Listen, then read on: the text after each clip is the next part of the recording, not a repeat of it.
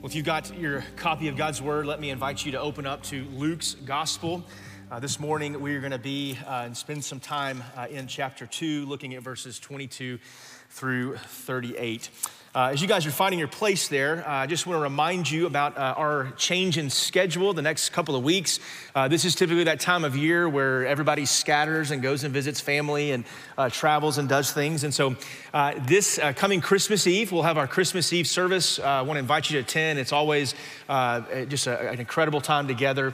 That'll be at 5 o'clock. And then the following day, Christmas Day, falls on a Sunday. And so that morning, we're going to have just one service at 10 o'clock. We'll combine both the traditional and the contemporary as well. There'll be no Bible study that day. And then the following Sunday is New Year's Day. And so we'll go back to our original service times, but then there will be no on-campus Bible study during that time as well to give our teachers a break and to let you guys travel a little bit to and from. I won't tell you which one of my kids said this a couple of weeks ago. They figured out that this year Christmas Day is on a Sunday. And the comment that I got was, "Dad, do we really have to go to church on Christmas Day?" And I said, "Unfortunately, you do, because I'm the pastor, and we may be the only ones here, but we are coming to church on Sunday. And all the toys, all the traditions, all the things that we do, we'll save for afterwards when we get home as well." Well, speaking of traditions, one of the things that I love about Advent season, being married to a creative wife, we enjoy doing certain things with our kids on an annual basis. And so in the middle of Advent season, we do lots of things that we would say are a part of our family's tradition. They're rituals, if you will. They're things that we look forward to every year whenever we celebrate a Christmas. I randomly asked my wife yesterday, Advent is this season of anticipation. You're anticipating the birth of Christ. You're anticipating the presents that you would get, especially when you were younger. And I got my fair share of presents, but we were talking last night. I said, "Haley, what is the weirdest present you've ever gotten from a relative?" Now, my wife, her maiden name is Zinkgraf, all right? And so they say that with a tough German accent in New Braunfels, where she's from. And one Christmas, she was blessed enough by her grandmother, who was a good German, and who bought all the kids actual lederhosen, all right? So leather and everything, like, went all the way in. And I said, one of my favorite things to get from extended relatives, do you guys still pass along those big buckets of popcorn? Is anybody still doing that now? I haven't gotten one of those in a really long time, but you receive those gifts, and sometimes they're unexpected. Sometimes you planned on it. Sometimes you knew from that relative, from that aunt or that uncle, that you were gonna get the same thing over and over and over and over again.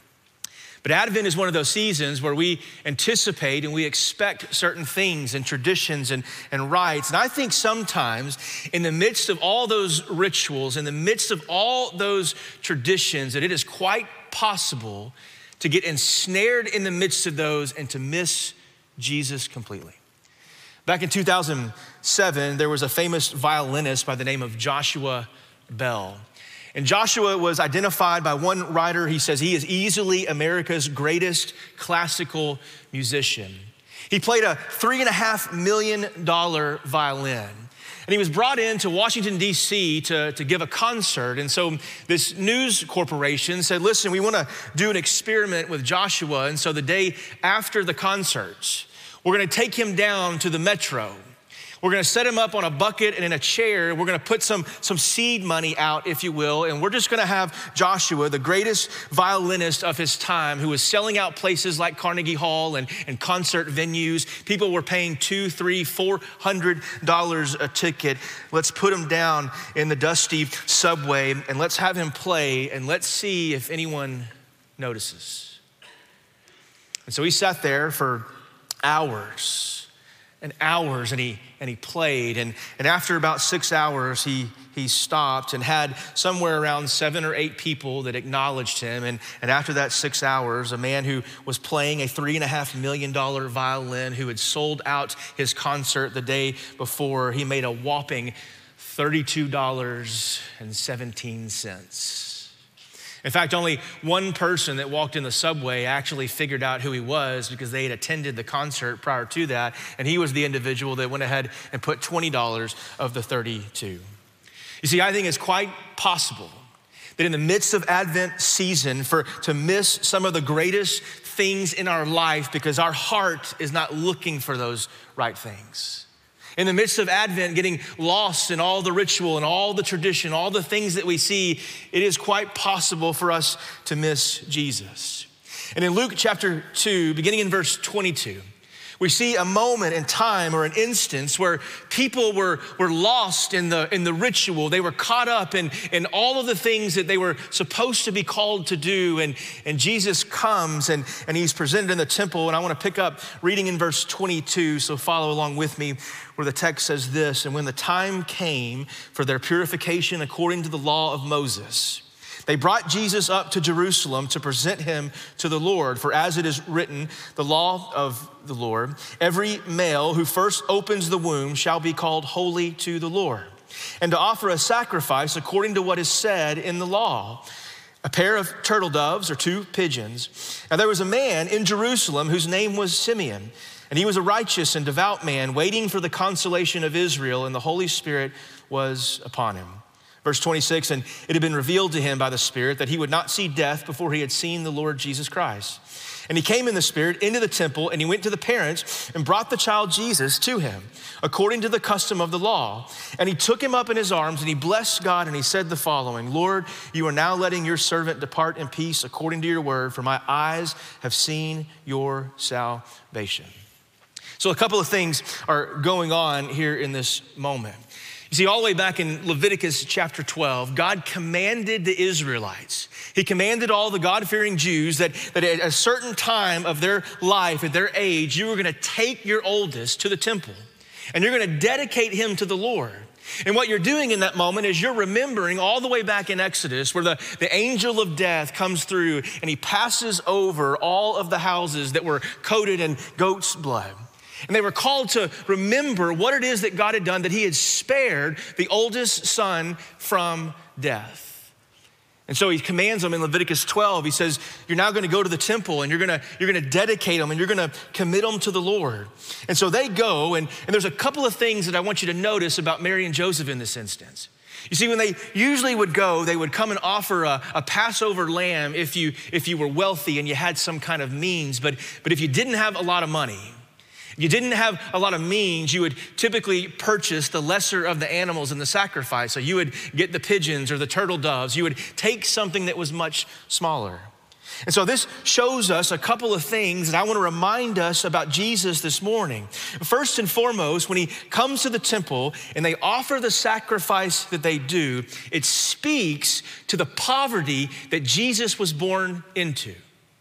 And so you have this moment in time where you've got the King of Kings who is gonna offer up salvation. He's gonna reconcile us, humanity, to the Father, the ruler and reigner over all of the universe, who at this moment, he sits at the right hand of the Father and he rules supremely. Yet in this moment, he is born to parents that don't have means. And so he's essentially just born directly into poverty.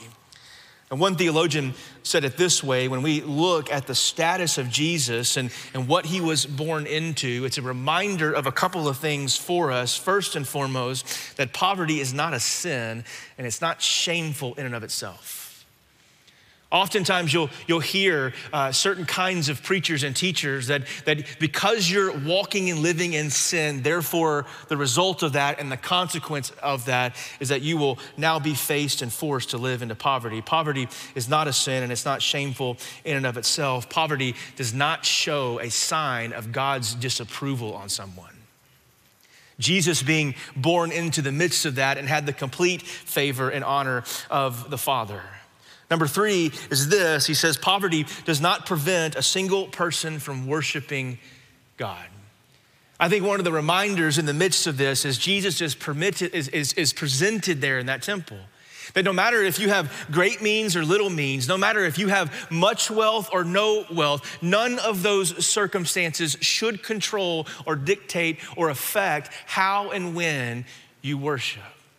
Your circumstances should not control in the midst of those things. And so Jesus comes into the world, born in a manger. His parents come, present him to the temple. Now, I want you to notice a couple of things that are going on, because Jesus and his family, when they go to the temple for purification to offer the sacrifice, Jesus and his family were not the only ones present. New Testament theologians would contend that at any given time in the midst of this temple, that it's quite possible that you could have had a couple of other hundreds families that were there doing the very same thing that Mary and Joseph were doing. Now you say, well, why is that interesting and why is that something that should be noteworthy? Is because here you have families in the midst of offering their firstborn to the Lord, dedicating them to the Lord, pointing to the fact that someday God is going to send his son, the Messiah, the Savior of the world. He's going to send him into the world to reconcile us to the Father. And so you've got moms and dads and strangers that are talking to their kids. One day, this Jesus, one day he's coming. One day he will come and he will redeem and he will make all the wrongs right. And in that moment, in that very room, at that time in history, they worshiped and they made offerings and they made sacrifices that were pointing to the fact that one day Jesus was gonna come. But yet in the midst of all of that, they had no idea that he was literally, physically, humanly in the room. That the Savior of the world that they longed for, that they hoped for, that they prayed that God would send quickly, he was already there. Now you notice within the story, we have really essentially two characters. One we've talked about, Simeon, and another named Anna. But if you notice with me in verse 25, this man in Jerusalem, whose name was Simeon, he was righteous and he was devout. In other words, Simeon was a man who had a heart for God. He sought to do the right thing. He was committed to the things that God wanted him to be committed to. And he sits there and it says that he waits for the consolation of Israel. We'll get back to that in a moment. And the Holy Spirit comes upon Simeon. And so the Spirit of God descends on him, and it had been revealed to him by the Spirit that he would not see death before he had seen the Lord's Christ. Now, I think one thing that's noteworthy of this is the idea or the truth behind it, that the only way we are able to actually recognize Jesus in our own lives is if the Spirit of God illumines, if the Spirit of God speaks, if the Spirit of God reveals. That the only way that I'm capable of seeing God and knowing God, it's not because I can go find him somewhere or climb a mountain or descend into a valley, that the only way that I can see God is if God allows me to see him. The Bible uses a metaphor. He talks about the blind will see. And oftentimes we think when it comes to our relationship with God, we think that we just need to put our contacts in or we need to put our glasses on, that we just have blurry vision there for a moment. But the metaphor in the Bible over and over and over again is that I am blind. I am not wounded. I am dead. It is God that makes me alive. It is God that allows me to see. And so the Spirit of God comes upon Simeon. And Simeon sees, and the Lord told him that he would not die until he had seen this Savior of the world. And so the irony here in this moment is that Simeon, who was a devout man, who was righteous and he was just and had a man after God's own heart, was in the midst of all of these other people that were going through the rituals and the sacrifices and the motions. And here comes Jesus in physical form, presented at the temple by his parents. And yet it is Simeon that sees. It is Simeon that knows who he's in the presence of. But there's another character that emerges in the story, and we go on in verse 33, and it says, and his father and his mother, they marveled at what was said about Jesus. And Simeon blessed them and then says to Mary, his mother, behold, this child is appointed for the fall and the rising of many in Israel, and for a sign that is opposed. A sword will pierce through your own soul also, so that the thoughts of many hearts will be revealed. In verse 36, this prophetess, Anna, daughter comes in, the tribe of Asher. She was advanced in years, Having lived with her husband 7 years, and when she was a virgin, and then as a widow, she was 84. She did not depart from the temple, worshiping and fasting, prayer and night and day. And coming up that very hour, she began to give thanks to God and to speak to him, all who were waiting for the redemption of Jerusalem. Anna comes in, having been married just 7 years, and her husband dies. She spends the next 84 years of her life living alone, a widow, by herself.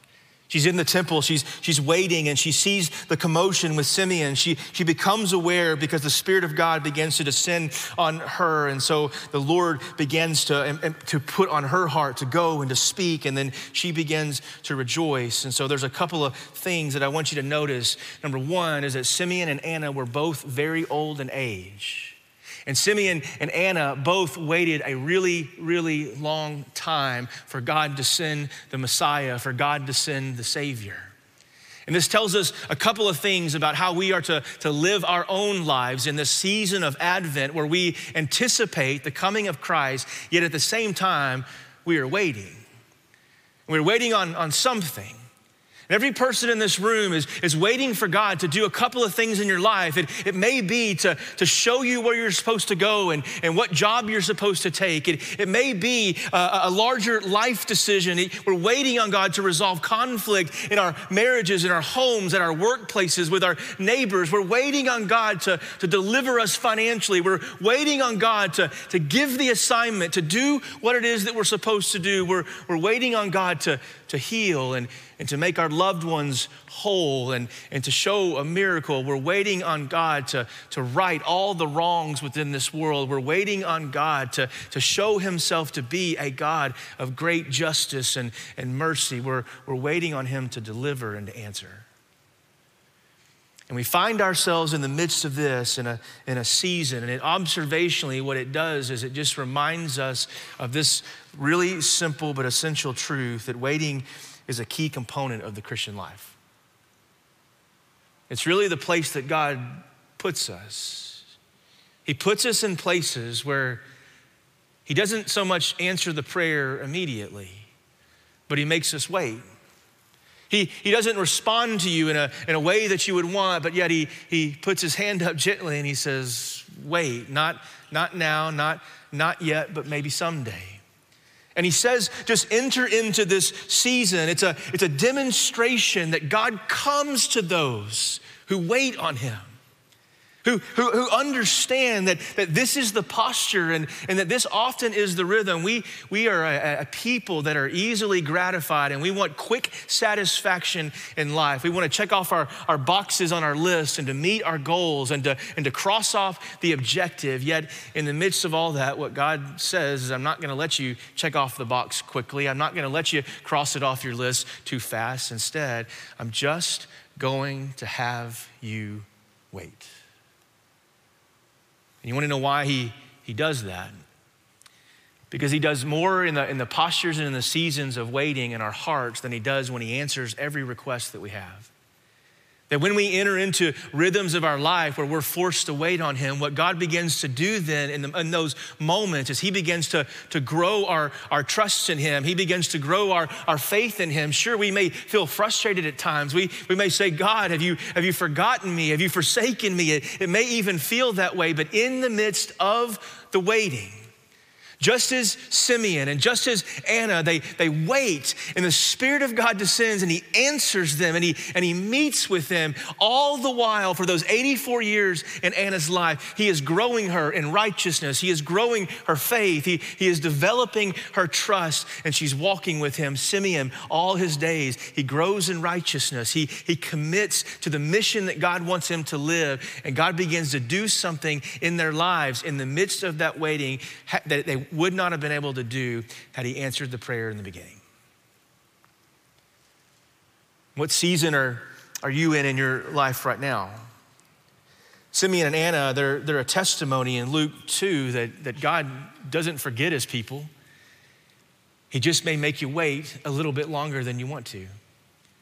They're a testimony that God hears the cries of the righteous and he meets with them, but he meets with us on our own terms. He meets with us through Christ and he's given us his word. This is how he meets, that the bulk of our lives, waiting is a key component of the Christian life. But number two is this.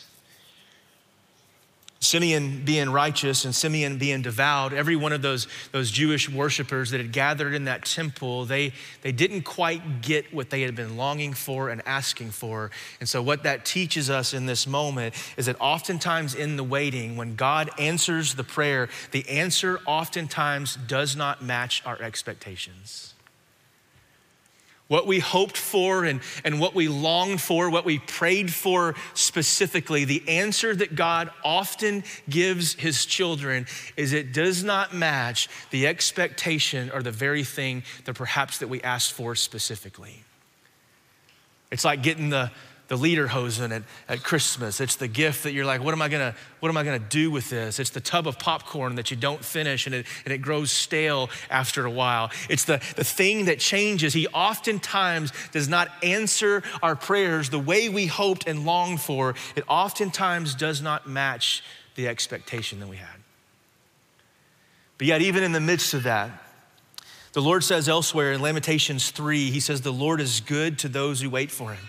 Isaiah 30 verse 18 says, blessed are all of those who wait for him. Isaiah 49:23, those that wait on me shall not be put to shame. Anna waits 84 years.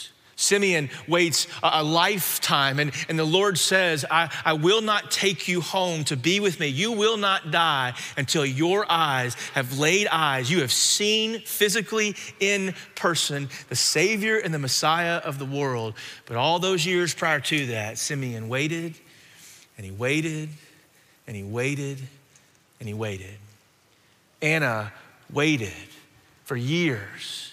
You imagine her scenario there for a moment. I don't think any male or female intends to get married and is only married for 7 years and your spouse dies and now you spend the rest of your life, 84 years old, you spend it alone and in isolation with no family. Yet in the midst of that, Anna continues to worship. She continues to come. She continues to engage. All the while, she just keeps waiting.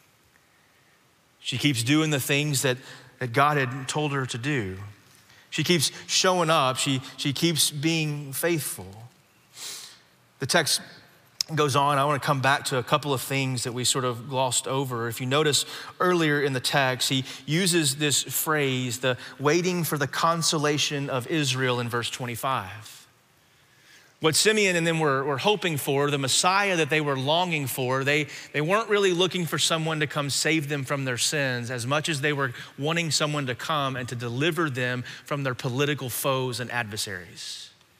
They wanted someone to come with a sword and a hammer. They wanted someone to come and to overthrow the Romans and to overthrow and correct all the injustices that the people of God had experienced for close to 700 years. To make the wrong right when they go off into captivity in Assyria or Persia and all of these places. They're saying, God, would you send us a deliverer that we can then live as a people and that we can worship you and not live under any kind of rule here in this moment. He says this, Jesus, they were waiting for the consolation of Israel. They wanted someone to come and to rule with might and with power, yet God doesn't send that. He sends a Savior to deal with their hearts. He sends a Savior to redeem them of their sins, to bring them back to the Father. And so all the prayers that they prayed, that the people gathered in the temple as they offered and made sacrifices on behalf of their eldest sons, all of these things pointing ultimately to the fact that in the midst of waiting, one day God was going to answer and he was going to hear them. And he was going to deliver them. I don't know where you find yourself today in a season of waiting. I know many of us could probably identify relationships that exist in our lives, people that we pray for, that we want to see them come to know Christ that are far from God. We see and examine relational conflict and we say, Lord, when will this be made right? When will this be reconciled? And until God answers that prayer, what do we do? We wait. And And here's what I want to say to you about waiting in conclusion. Waiting is not a passive thing.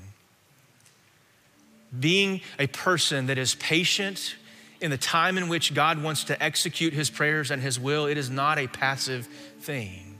In fact, I would argue and contend with you that perhaps one of the most difficult things to do in the Christian life is to be patient with God and just wait. It's one of the most fundamental, difficult things to do because we want to get out ahead of God. We want to outpace him in our life. We want to outrun other people. If you're a mover or a shaker, you're a task-oriented person. You want to see things happen and you want to get those things done. All the while, what God is trying to do is he's trying to slow you down. He's trying to slow you down, and he's just saying in this season of Advent, can you just wait?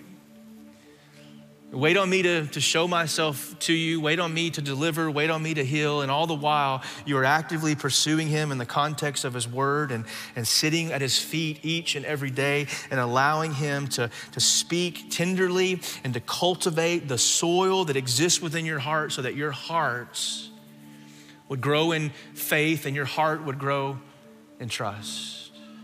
And so we wait. May it be said of us, as it is said of Simeon, that we are righteous and devout, not in our own eyes, but that we are a people that seek to live in a right manner towards God. And we are devoted to the things of God and the kingdom of God. And so we wait as we pursue being like Jesus each and every day. Pray with me. Father, we pray that you would help us as a people to learn to just wait, to trust you when we don't know the answer, when we have the questions of why, when we deal with strife and turmoil and toilsome things. Father, I pray that you would just help us be patient in this moment, that we would just wait upon you. And so now, Father, as we come before your table, we wait on your Spirit, we wait on your presence. Now would you meet with us? We pray these things in Christ's name, and God's people said, amen.